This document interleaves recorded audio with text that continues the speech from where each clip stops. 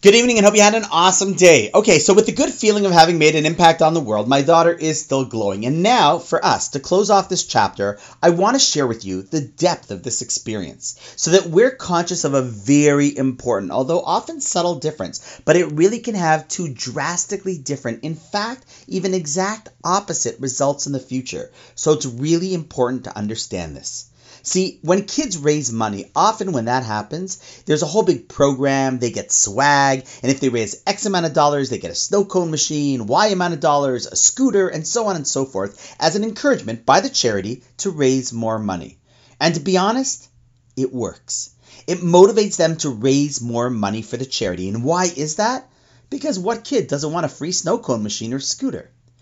But if we slow this down and think about what's really happening, is it that in the deepest level we're accessing and strengthening their love of tzedakah, their connection to the important cause, and the deep Jewish values behind it? Or is it more awakening their inner desire to get stuff, and that if they do good, they get good stuff? Now, of course, listen, sometimes for kids, that is all they can appreciate. But for sure as adults, that should never be the motivation. And our job when raising the next generation should be to find the moments when they can start to appreciate the value of the act itself and not need or even want the external reward. See, on one hand, this can start if we do it smartly with young kids, even 8, 7-year-olds. But to be honest, sadly, sometimes even adults don't learn this lesson.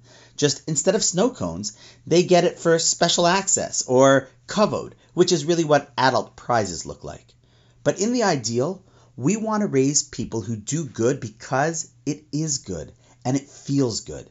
And in fact, this is the meaning of a beautiful 3-word teaching in the Mishnah in Pirkei Avos, where it says as follows: Schar mitzvah. You want to know what the reward for a mitzvah is, the Mishnah says? Mitzvah.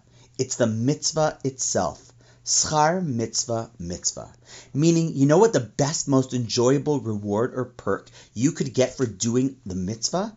It's the deep appreciation of how valuable that is and what a great thing you did. Listen, I'm certain that the feeling Tehillah got from helping others and seeing the difference her efforts made will stick with her for years, literally. And let's be honest, how long would she look back with joy and pride if all she was excited about and got was the snow cone machine, which is usually junk anyway, so I'm going to break in 23 days. Do you think she would look back when she is 25 and say, wow, remember the time that I raised $250 and got a new scooter? Or is it more likely that she'll say, wow, remember the time I raised $250 and got that video from Poland showing how I, as a kid, helped other Jews. So I'm going to keep doing it. And let's then take it to the next level, the next important step. Which person is then more likely to want to give, donate, and help as the years go on? The one who consistently likes the feeling that giving gives, or the ones who are just looking to get as reward for that which they give? This is the great challenge of our generation. And if we do it correctly, this is also the greatest achievement that we could reach. It's always easier to bribe someone to get quick results. But if we work a little harder and really infuse the beauty and depth of the Jewish value into them, it will stick and grow for decades to come. To be happy not about what you get, but about the feeling you got. True? True.